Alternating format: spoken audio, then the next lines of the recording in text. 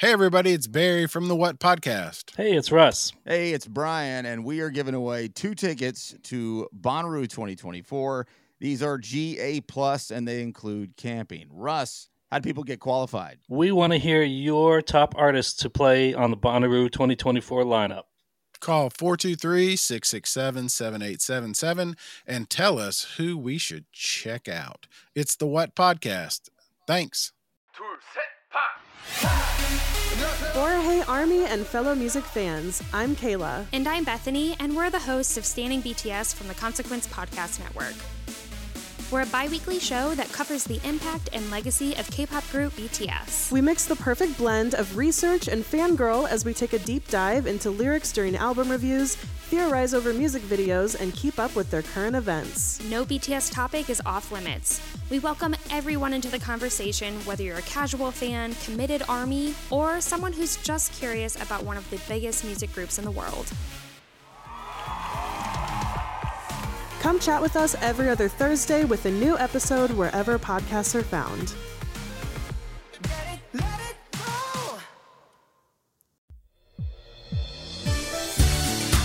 Hello, and welcome to episode 2 of The Spark Parade. I'm Adam Ons. Thank you for listening again. Or for those of you who are joining me for the first time, thank you for listening at all. My guest this week is the artist Stephen Dunne.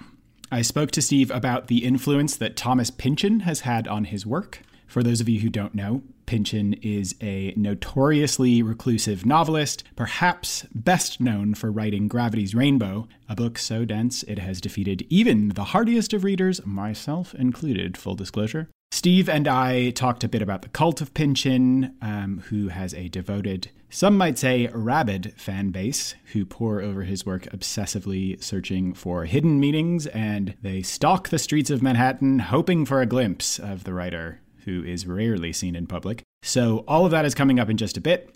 But first, a new segment. So every week before the interview, I'm going to talk a little bit about the way art affects the world around us.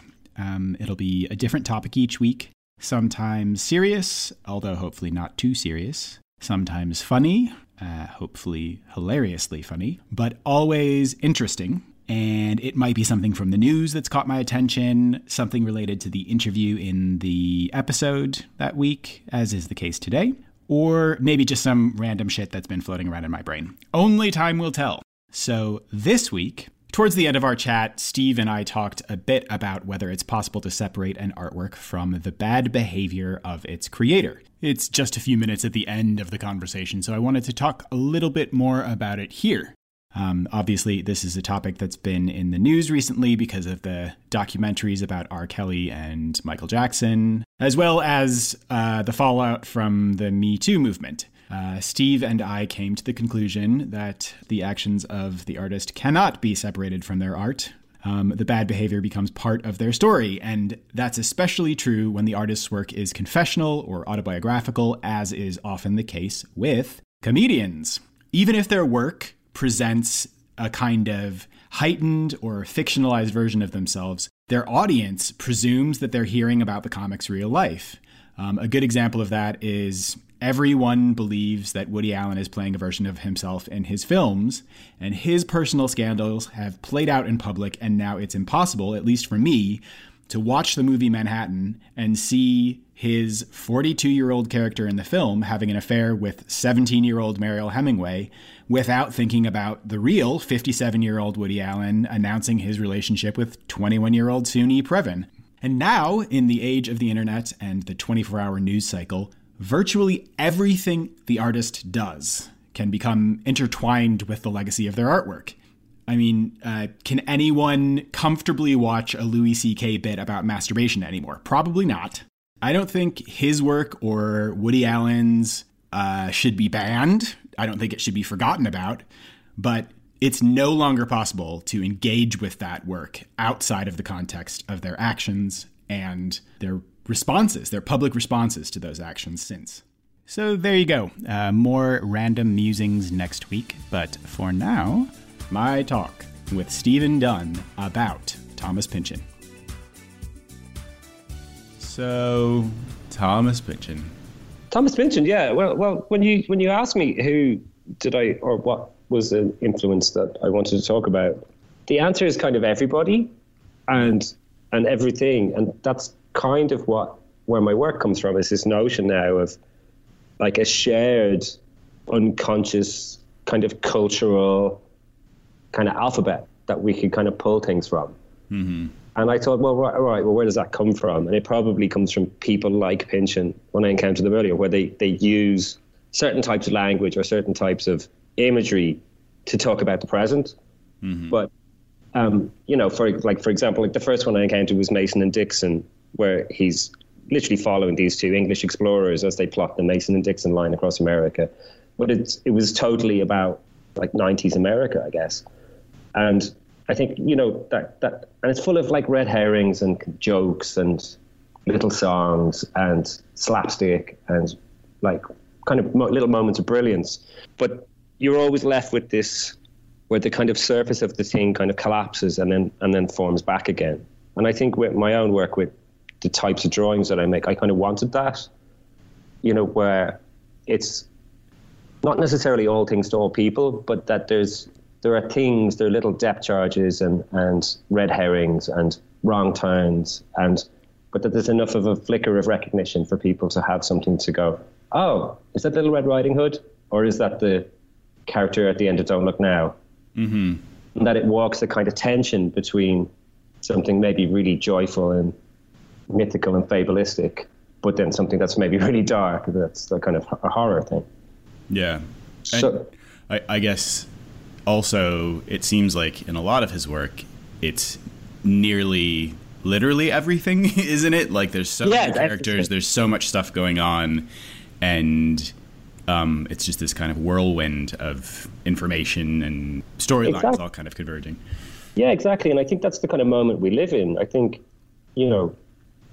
between like our relationship to social media and the sort of 24-hour news cycle, and just even the pace at which we absorb things like through Netflix or something now, like we're flooded with this stuff, and it sits in our subconscious very differently than to say somebody who went about making a painting or a drawing in 1970. That there is an information overload, but I think you can skim off that and have fun with it as well. And that's what Pynchon does. It's not just a warning, or it's not just like overly arch and intelligent, mm-hmm. or like impenetrable. It's actually really, really funny. I mean, if the famous one of Gravity's Rainbow, like the whole first section is somebody slipping on a banana skin, which, it gets lost in the impenetrable notion of, oh, this is a difficult thing. But I guess it's like using a certain type of structure, so there's a structure there, but that structure is really malleable. It's like what's happening right now, Mm-hmm. There's a wonderful bit in Against the Day where he describes this giant Godzilla foot landing in the center of New York, and the kind of just this kind of hole in the ground and this destruction afterwards. And it's 2 pages or whatever, where he's literally just describing 9/11, but there's no mention of it.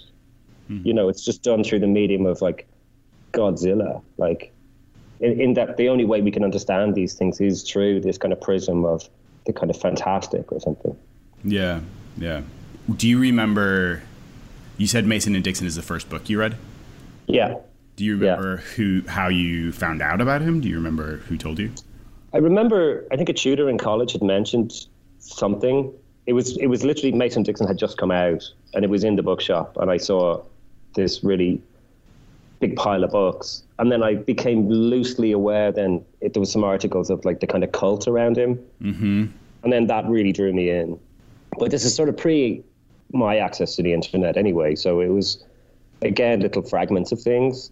And I started reading it and I was like, what is this? This is kind of bonkers. It was like reading Treasure Island or something, but filtered through kind of a kind of politics or things. A lot of things I just didn't understand. Mm-hmm. And then I think in that way I knew I was onto something interesting, in that there's stuff to dig, and then you go down the rabbit hole, and I kind of started reading them all quite slowly. I wasn't initially a kind of an evangelist or something. Yeah, I came to them, and then there was a few more that they got published then every, so there was a gap of a good few years, like 10 years or something, until Against the Day came out. Mm-hmm. And by that stage I was sort of fully signed up as a Pynchon nut. Yeah. I was just thinking as well, like the fact that there are so many complex references to things that are happening outside of the books and references to world events or whatever that are not necessarily apparent unless you've, read other things about the book or read it a million times and really you have to try to understand. And I guess that there are parallels between that and the fine art world, that with a lot of work, you don't necessarily have to understand the context and the history of the work that you're looking at to appreciate it, but it helps. And thinking about like just going to a painting show and understanding the people who've influenced that person and the history behind that style of painting or all of the references in the work. And it's the same kind of thing to me, like with Pynchon stuff. Like, I don't think anybody can read one of his books and go like, got it. First go, that's all very clear to me. So it's kind of something that you have to invest in, and something that, if you really want to get a full appreciation for its significance and its meaning, you have to dig a little deeper. Yeah, definitely. There's like really extensive kind of Wikipedias that have been set up by this massive fan base that document almost every line of the books and have little images, and it's really rewarding in a lot of ways to dig. And I think maybe that was the valuable thing I learned from it, that you can have this kind of surface appreciation and you can maybe get the banana joke, but then when you find out that there's a huge sort of like excavation of history going on. Mm-hmm. And weirdly, like, and I don't even know if it's a kind of contradiction in terms, but like it's an excavation of the present. He's using these things to kind of show you what's happening now. And I think, if anything, what I see as the purpose of an artist is to try and maybe make sense of your own world. But if that sense is this overwhelming flood of stuff, then that's enough, Mm-hmm. And you can just kind of mingle through it, like, and I think that's maybe certainly what I hope to get, or I hope somebody would get from seeing my work, is that, oh right, there's more here. I need to dig. Mm-hmm. There's nothing I hate more than going to a show and just seeing 5 white paintings and being told the answer is within you or something. That kind of, or purely process based. I just find that a really empty experience. Which is, I think as well, like when you ask me, like nearly all the influences and things I thought about were literary or cinematic or not necessarily drawn from painting, because I think painting and drawing is the kind of, that's the kind of raw material that the work chews up. Mm-hmm. Oh, it's like a kind of machinery for devouring that stuff. And, you look at a drawing and you might see like a little Turner in it, or you might see a little bit of something else. But I've already moved on, they're just like, a friend of mine said years ago that I was just riffing on imagery. It's like fun, Yeah. The thing that I think is really interesting, though, is that like you talking about his process or mm-hmm. the things that people have gotten from his work is more than he has ever said about anything that he's done, at least, in the last, 50 years. And this cult, I don't even know how to describe it. It's like rabid fandom combined with a sort of Illuminati element that all of that has developed in part because there's this huge mystery. He puts, he's left all of the onus on his audience to figure out what's going on, and doesn't do interviews, doesn't make public appearances, has no interest, and is like actively avoids engaging with the public about his work. And I wonder if that has made it. Do you know how people have managed to decipher his work without any input from him? I think it's there. It's in the text. It's the same as like James Joyce or Shakespeare or any of these things. I think he would just say it's in the text. It's all there for you. Like it's laid out. And it's not like he writes in riddles or anything. Yeah. I think if anything, he writes with a certain kind of clarity. I think the hardest thing is just you have to locate yourself and you have to see whose head you're in. Because often in the stories, you're not necessarily in the same person's head the whole time. Mm-hmm.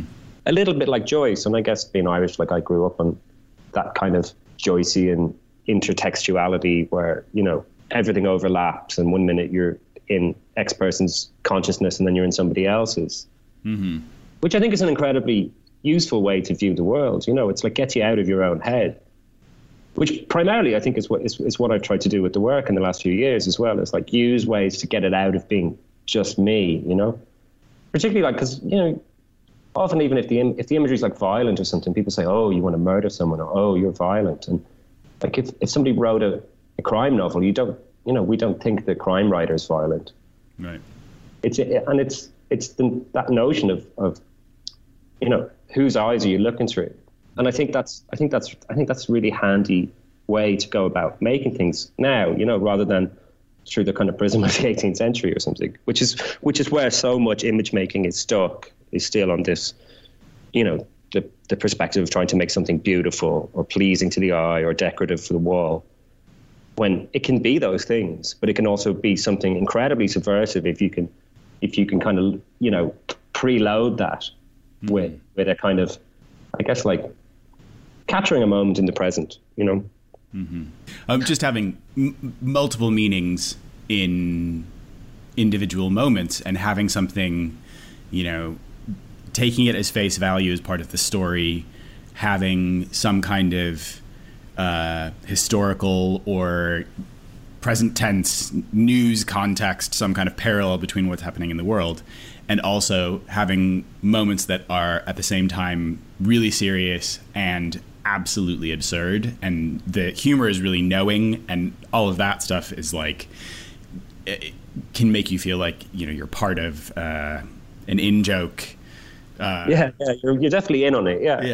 Yeah, which is important in my own work as well, that I want it to be inclusive. Like, I want someone to come and see the work and go, you know, I want, like you were saying about the impenetrable nation, or maybe the opaque nature of a lot of art in galleries these days, where unless you have an MFA or have done a lot of critical theory, you're not going to have the kind of cornerstones that will help you navigate that. And, you know, because I primarily use notions of imagery, it's accessible to anybody. So like a child could come in and go, oh, look, you know, and hopefully get some of the humor as well, or, you know, and also a lot of these things are kind of, you know, you think they're kind of exhausted within the art world. And that's why I think they have a certain vitality to them, like things like cartoons or illustration or pictures.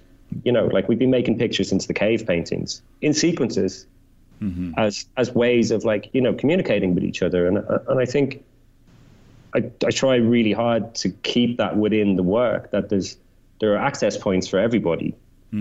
It's inclusive, you know, and I don't want it to be this. Maybe that's where Pynchon falls down, in that, you know, you're not going to read it when you're 15. But I don't know, maybe you will, and you'll become a kind of cynic at a very young age. Just to get back to that cult thing as well, I mean, a lot of them are just English professors and people who are kind of, you know, have found something that resonates in a certain way that's really hard to find elsewhere. You see it in William Gibson, actually, the kind of fan base around him, where they dissect everything and then reinterpret it as the current moment, you know. Yeah, but that is one of the most fascinating things about him to me, is that his life has become a Pynchon novel. It's like this weird cult developing around this mysterious author who no one has any access to, and it's not only all of these people trying to decipher his work and find, you know, hidden meanings beyond doing the work to find the meaning of the work in the first place is difficult, but then trying to find hidden meanings and, you know, messages that he's speaking just to them. And in addition to that, desperately wanting to find him and wanting to have an encounter with him. And, you know, it's he just lives in New York. Right. But like that documentary that you sent to me. The Quest for P, or whatever it's called. Yeah. And having these total obsessives saying, you know, this guy wandering around the Upper West Side and being like, I know he's about 60 and he has an 8-year-old son, and I figured that's quite an unusual combination, so it wouldn't be too hard to find him. And boy, oh boy, there's a lot of 60-year-old men with 8-year-old sons on the Upper West Side. So, you know, I kept having to like rush up to different people all day long, and it's like, what the fuck are you doing? What is your life? As if he'd tell you as well. Oh yeah, it's me. Right, right. You found me. Yeah. I've been waiting for this all along, you know. And also finding someone, deciding that it's him, and then going up to him and trying to shake his hand and being like, "Oh, hello, sir. What a pleasure to meet you." And the guy just goes, "Fuck off. Who are you?" And he kind of takes that as proof that it is Pynchon. And it's like, no, that's just the standard reaction to a crazy person accosting you on the street. Yeah. I guess, yeah. And it's unusual in this day and age of, you know, ubiquitous kind of, celebrity kind of parents. They're everywhere, aren't they? And that he chooses not to is very unique. But he does live in the middle of New York, and his wife's a publisher. Apparently it's quite common to go for dinner with him in certain circles. The exclusive or the elusive thing that reminded me there as well, I think the only other person who's reaching a similar level is it Satoshi Nakamoto, the guy who came up with Bitcoin? Sort of like nobody knows who he is, or they kind of only found out recently, but he's, again, somebody with this immense influence who's just like, you know, not playing the game. Yeah. But I guess the difference even between those two people is it's like Pynchon is a celebrity, and he's in an industry where there's, you know, great value in pushing yourself as much as you push your work, and doing book tours and interviews and, you know, trying to be as recognizable and approachable and discuss your work as much as possible so that, you know, you keep your name out there. And he's done exactly the opposite and has been more reluctant than even the most reclusive author in the world. It is absolutely incredible in the age of the internet, where you're supposed to be able to find anyone or anything at any time, that people still haven't managed to get a decent picture of him in, you know, however long, 60 years. Yeah. Yeah, I mean, and like, there's all that stuff, isn't it? Like, he was on The Simpsons with a paper bag over his head. Yeah, with it's like actually his voice. Yeah, with his like broad Long Island accent. Yeah, and he did there's a bit of reading from the last book. There's like an audio clip, I think, on the publisher's page where you can listen to him read some of the book. And he you know about the book award, I think the National Book Award in the 70s, and he sent an actor along to accept the award. And everybody was like, "Oh my God, it's Pynchon," you know. And the actor read the speech, that everything in the first half of the speech is contradicted by everything in the second half of the speech. So you think you've got something again, and it's just this deck of cards that's collapsed. It's really lovely. It's like you said, yeah, he's become his own novel. And it does feel like he cultivates that as much as, you know, he's invested in that game as much as he has in any of the rest of his work, and it feels like it's part of his work. Like, again, that moment in the documentary as well where all of those mega fans are going to some like book launch event, and the theme is a Pynchon lookalike contest, and they're all like, "It doesn't make any sense. Nobody even knows what he looks like. How are we supposed to dress up?" And they go there and just, you know, randomly decide this man in the corner looks like he's about the right age, and all just start kind of creeping towards him and like boxing him into a corner and take pictures of him. And then they show the pictures to someone who knew Pynchon, and they're like, "No, that's not him at all. What are you talking about?" That's not him at all. Yeah. And I think that was when the Mason and Dixon launched, and I actually think, possibly when you asked earlier, like what was one of the things, and I think maybe I'd read that in the paper at the time, that it's a lookalike competition, and that, you know, these people just went, and that possibly he'd been there. And I think, oh, this is real. I remember thinking, like, that's hilarious. Yeah, and like whether he was there or not, I just imagine him still to this day sitting in his house and thinking back on that and just cackling. I mean, that is. I think the humor is really important, and I think particularly in painting or contemporary art or something as well. Like, humor can be really difficult to navigate because people expect. You know, people go to a lot of shows, or they expect answers rather than questions, or rather than, you know, and I think most artists these days just spend most of the time just coming up with questions rather than the answers. And I think that's where you get that kind of disconnect where people go and see things and then they're like, "Oh, you know, I didn't get an answer." And I think Pynchon is that. It's just like millions of questions as well. It's like, you know, what if X, Y, and Z happened? And then, like, let's just see how, you know, because it'll descend into madness as always. Yeah. Maybe it is too cynical, though, as well. You know, there isn't really there's no utopian vision in it. You know, there's not like, but I think he's fond of his characters, which I think is maybe what the best you get, you know, a kind of fondness. Yeah. You know, and like George R. R. Martin or someone who just wants to kill everyone. Yeah. But again, I think that kind of balance between light and dark and humor and sadness, it reminds me of like Kurt Vonnegut as well. Yeah, absolutely. Yeah. You know, this terrible sadness, and like so much of his work, if you look at it, if you take it at face value, is really fucking depressing, but he's also absolutely hilarious. And, you know, even in what was that, Timequake, that's like just amazing, really, really depressing, but also so funny.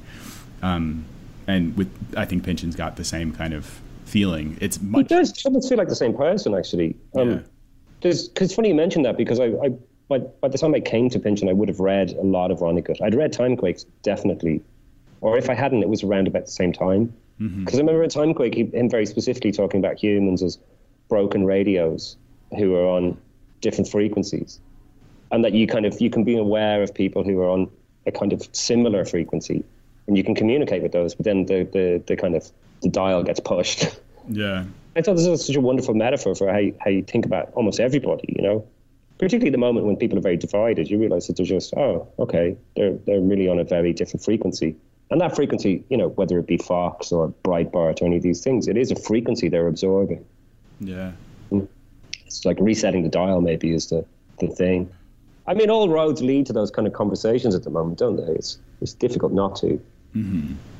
But I think I think like, you know, like when you ask me at this, I think this is why I making things is an antidote to that as well. Like, you know, being creative in the world and like trying to make sense of things and using visual languages and imagery to kind of find little moments of solidarity or moments of recognition with other people is I think a pretty vital form of resistance to that everyday bleakness. You know, the kind of despondency that's been really used against people at the moment. You know, despondency is a weapon that's being used against everybody. So I think being creative or even just talking about it like this is a way to combat that on a really minor level, you know. Finding, you know, when you have artwork that can be interpreted in many different ways, if you're talking to people who do operate on different frequencies to you, you can still appreciate the same piece of art and maybe get different things out of it, but it still allows you to have some kind of common ground. Yeah, but interestingly, in my work, I think when you think about that as well, I don't see common ground with everybody. You know, there are ideologies that are being skewed at the end of this. You know, it is leftist and it is socialist and it is anti-fascist and it is all of those things. It comes from those positions. It takes a position. Like I don't sit on the fence in terms of, oh, you know, all politicians are the same or all sides are equal. Like it's these aren't. It's. I think it should be really, really clear. I think I'd be horrified if I found out that really right-wing people were really into it for certain reasons. You know, I don't think it's there. There's nothing there for them. Having art, I guess, our art is something, and that's kind of what this podcast is about as well, is like art is something that everybody, regardless of how shitty their politics are, has some kind of appreciation for, and that I don't think you can drain the politics out of any situation and just say, you know, this is just art for the sake of art. Like there's always going to be meaning behind it, and it does matter what the interpretation is. Yeah, well, like interestingly, like there was recently the National Gallery in Ireland showed an Emil Nolde show, and they completely sort of whitewashed over the fact that he was a Nazi, which is difficult in the sense that he was a Nazi and he wanted, you know, the Nazis didn't like his work, which is, you know, there's a like tiny moment of retribution in that maybe, but I really don't think you can just ignore the fact that a person, believed in X, and then just, oh, what a pretty picture, but that picture is of a person with a really big nose with a wart on the end of it. And, it's still, the two things can't be just nicely separated out. My mum just went to a show at the National Gallery of Scotland that sounds like the same thing. I mean, I don't know if it was the same artist, but it was somebody else who was like, had some kind of Nazi affiliation and had really anti-Semitic artwork. And, she's a Jew, and she was like, went and wrote to somebody at the gallery and was like, look, you can't strip this of its context. You can't just present it as like, this is an influential artist, and there was some vague mention of like, oh, he did. It's the same show. I just looked it up. Sorry, interrupt. Yeah. And she got a response from the gallery, and they were just like, oh yeah, we understand that it's a sensitive topic, and we are aware that some people are going to be upset by. Yes. And it's just like, fucking, of course they are, and it's completely tone deaf. Yeah. Particularly at this moment, I think pretending that it's like, there's surely the job of the gallery as an institution is to put a historical context on it. Yeah. And the National Gallery in Ireland had this little kind of, little After Effects clip of moving images, and it was like, he was a nationalist, he was a socialist, he was a X, and it was like, no, he was a national socialist, like, right. Yeah. And I mean, in this moment as well, having I feel like there's a pretty big discussion going on about how much you can strip the context from the artwork, just with things that are happening in this moment. I mean, people like Woody Allen and Louis C.K. Yeah. There's a lot of debate. People trying to figure out if you can just appreciate the art that they've created and not have to think about the terrible things that they've done, and it's just like, that's not possible. You can't. It's not possible. But I wouldn't advocate for it. I don't want to ban this work. I don't want to not show it. I just want to show it in context. Right. I mean, exactly. When people are accused of terrible things, tons of people accusing them all of the same thing, and when they admit to doing the terrible things, it becomes part of their story. And especially when their work has to do with, you have a painting show that has like caricatures of hook-nosed, money-grubbing Jews, and you can't say, oh, but it's just, we're just looking at the art and appreciating it for the influences had on other artists, and we're not taking into account the historical context. And it's like, it's all right there. The art is about that historical context. So because to drag it a little bit back to writers, like, I mean, I really liked, if it's the right word, like the writings of Louis Fernandez Céline, and like Céline was a Nazi, but he hates everybody. And I think in the writing, it's a writing of just pure hatred. And I think he latched on to something maybe that happened in his lifetime, blah blah blah, and the historical biographical side of it isn't very interesting, but the writing is still really vital in its absolute kind of existential disgust for humans, which doesn't mean throw those books in the bin. It means read them with caution. Yeah. And the kind of the funny thing is, like, you see these annual lists in France of like the top 100 French novels of all time, and they're always trying to leave him out, but it is really vital. It's like, yeah, look, life's full of conflicts. You don't necessarily have to just agree with everybody either. Yeah. Nazis. Nazis. Yeah. In summary, so you feel like that's good enough? Covered quite a lot. We got Nazis in there a lot. Yeah. I always say, not just for the podcast, but in life, I don't feel like a conversation has been a success unless you throw the Nazis in. So. Well, you see, I don't think a Thomas Pynchon story has been completed until we've really filled it up with Nazis. Yeah. So in a way, I hadn't expected to talk about them quite so much, but there they are, Yeah. So, where do the people find you if they want to find you? I know you have lots of stuff coming up. You can find me on Instagram, which is Stephen Dunne Studio on Instagram.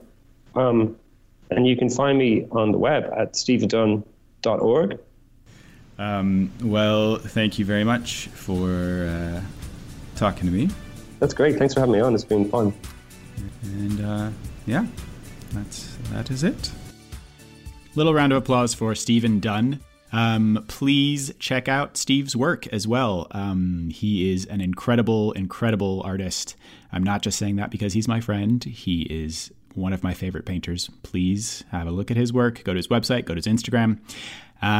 So now it's time for me to tell you the art that I have engaged with this week and enjoyed. So I know it's a little basic. You already know about this. Everybody in the world knows about this, but I went to see Captain Marvel. And I liked it. I'm not going to apologize for it.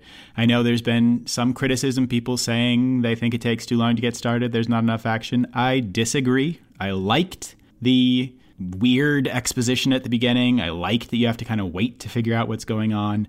And I thought it was really funny and really fun. And it's great to see a woman leading a superhero film and not having to be sexy and take off her clothes or any of that stuff. It was just like a solid Marvel movie. So check that out if you haven't already, which you probably have because everyone pretty much has. I also watched a film called Krisha for the second time. It is directed by Trey Edward Schultz. He directed a movie called It Comes at Night, which you may or may not have seen. And Krisha is his first movie, and it's this like intense family drama that has the framing of a horror movie. It's so well done, but it is extremely intense and pretty depressing. So watch out for that. And definitely don't watch it when you're hungover, which is what I did. But still, you should check it out. It's great. And lastly, I went to MoMA. For those of you who don't know anything about New York or have never been here, that's the Museum of Modern Art. And they have a Juan Miró show on right now. He is a painter, was a painter. He's dead. Catalan painter, painted surrealist paintings or surrealist adjacent paintings, depending on who you are and how pedantic you are about categorizing painters.